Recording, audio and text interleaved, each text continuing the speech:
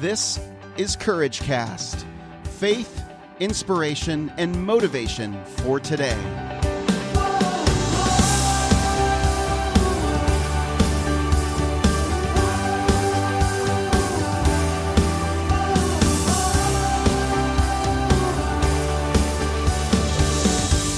Well, hey everyone, this is Eric Nordoff, and you're listening to another episode of Courage Cast.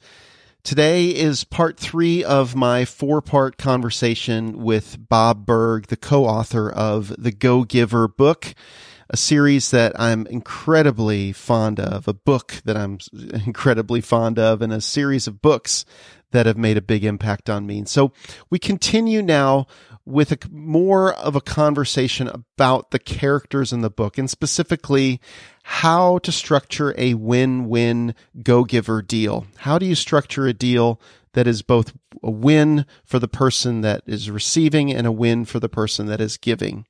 And I get into that right here in my conversation with Bob Burg, co-author of the book, The Go Giver.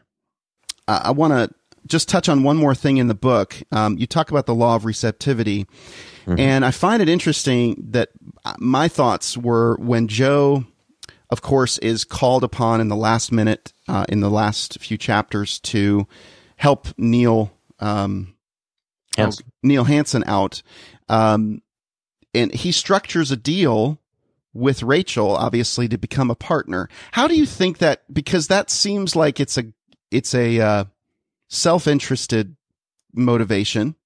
But why do you think that Joe did the deal, and how do you think he structured? How do you think he approached Rachel when this opportunity came about? Because was he thinking about himself, or was he thinking about Rachel, or was he thinking about both?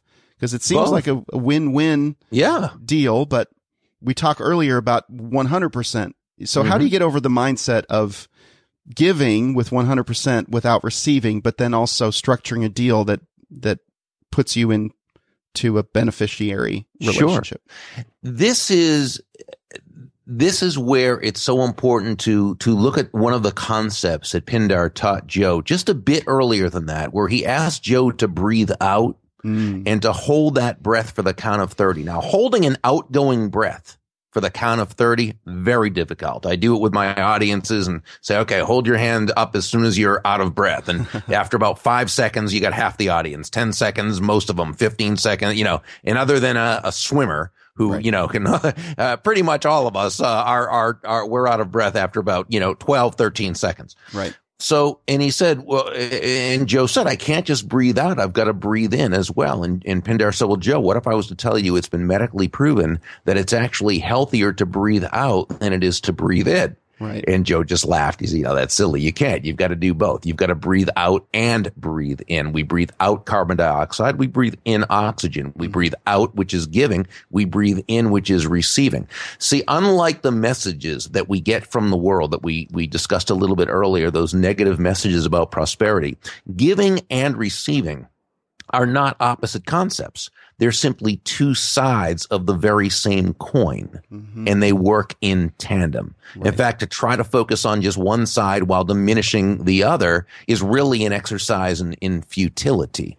So what we want to do is not say, am I a giver or a receiver? It's I'm a giver and a receiver. But what we know is that the focus must be on the giving of value. Focus on the giving and then allow the receiving. So there was no dichotomy in Joe reaching out to Rachel, who he knew had the product in service, and in he who had the business acumen and had the connections, and putting this together so that everyone, including the customers, won. Right. I love it. Okay. So not because sometimes people just kind of cut themselves off purposefully, and they think they're being noble, yeah. You bring up a good point, and I want to just touch on that briefly, if I may. When we talk about being a go-giver, okay, we are not talking about being a doormat. We're not talking about being a martyr. We're not talking about being self-sacrificial. It's simply understanding that your focus is on bringing value to others. to the individual, to the marketplace as a whole. Right. And as you focus on bringing value to others, that starts the chain of events that leads to your receiving, not from some magical way out kind of woo-woo type of thing. Not at all. Right. It's because you think about it. Who do you want to do business with? Probably it's from someone who you know is out to help you and add value to your life. Right. I love it. I love it. Thanks for clarifying that. My pleasure. Okay, we have just a few minutes left, and I want to get to some of the questions from our team. The first person I want to ask a question from is Lisa. Lisa was the person that introduced me to the Go Giver book about 3.5 years ago. She was actually our first enrollment in our business, and we have 5,000 people on our team now. So it's good for you, quite a bit, and she's been a big part of it. And so she asks this question: how do you foster a true Go Giver heart and mindset versus what seems to at times result in, I tried the Go Giver thing and nothing happened. So they give up hope and revert back to old ways of thinking. All right. Well, that's a great question, Lisa. And here's what it is. They probably didn't really try the Go Giver thing. They probably tried what they assumed was a Go Giver thing, by doing things that had nothing really to do with the Go Giver laws. Okay. So in other words, just, giving everything away for free. Well, that's not being a Go Giver. Okay. Doing something nice for someone and expecting that by magic, all of a sudden great things are going to come to you. No, that's a different thing. Okay. Mm-hmm. And so when I go through, for example, we were talking about bringing value to others, giving value, adding value, right? Mm-hmm. Mm-hmm. So here's what we need to understand. Value is always in the eyes of the beholder. It's not what we think is of value about our product, our service, our opportunity, or about anything that we share. It's not what we think they should think is of value. It's what they believe is of value. Right. So we've always got to gear the value we bring to another person based on what they value. How do you know? You ask questions. Right. You discover. Mm-hmm. You find out. Okay. Yeah.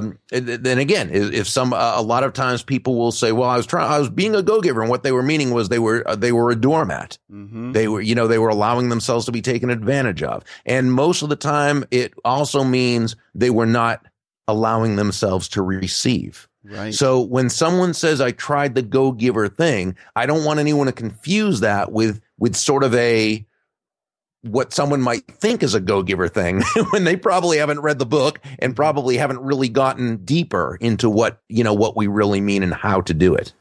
Very, very good stuff. Good clarification there. I'm glad Lisa Hentrick asked that question because she's the one that introduced me to the book and got to get an answer and got to hear what the true Go Giver way is. It's about adding value that is important to them, that what others think is of value. And the only way that you can find out, you can't guess, you can't suppose, you can't sort of think that it's a value to you, so it must be a value to others. No, it comes by asking questions. It comes by getting curious and getting genuinely interested in what another person seems to be of value.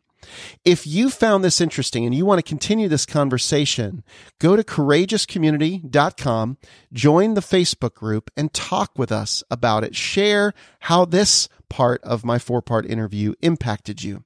I look forward to hearing from you. Also, subscribe and give us a rating and review on iTunes. That's the best way to listen and the best way to get that on your phone right away. Well, that's it for me. I'll be back again tomorrow on another episode of CourageCast.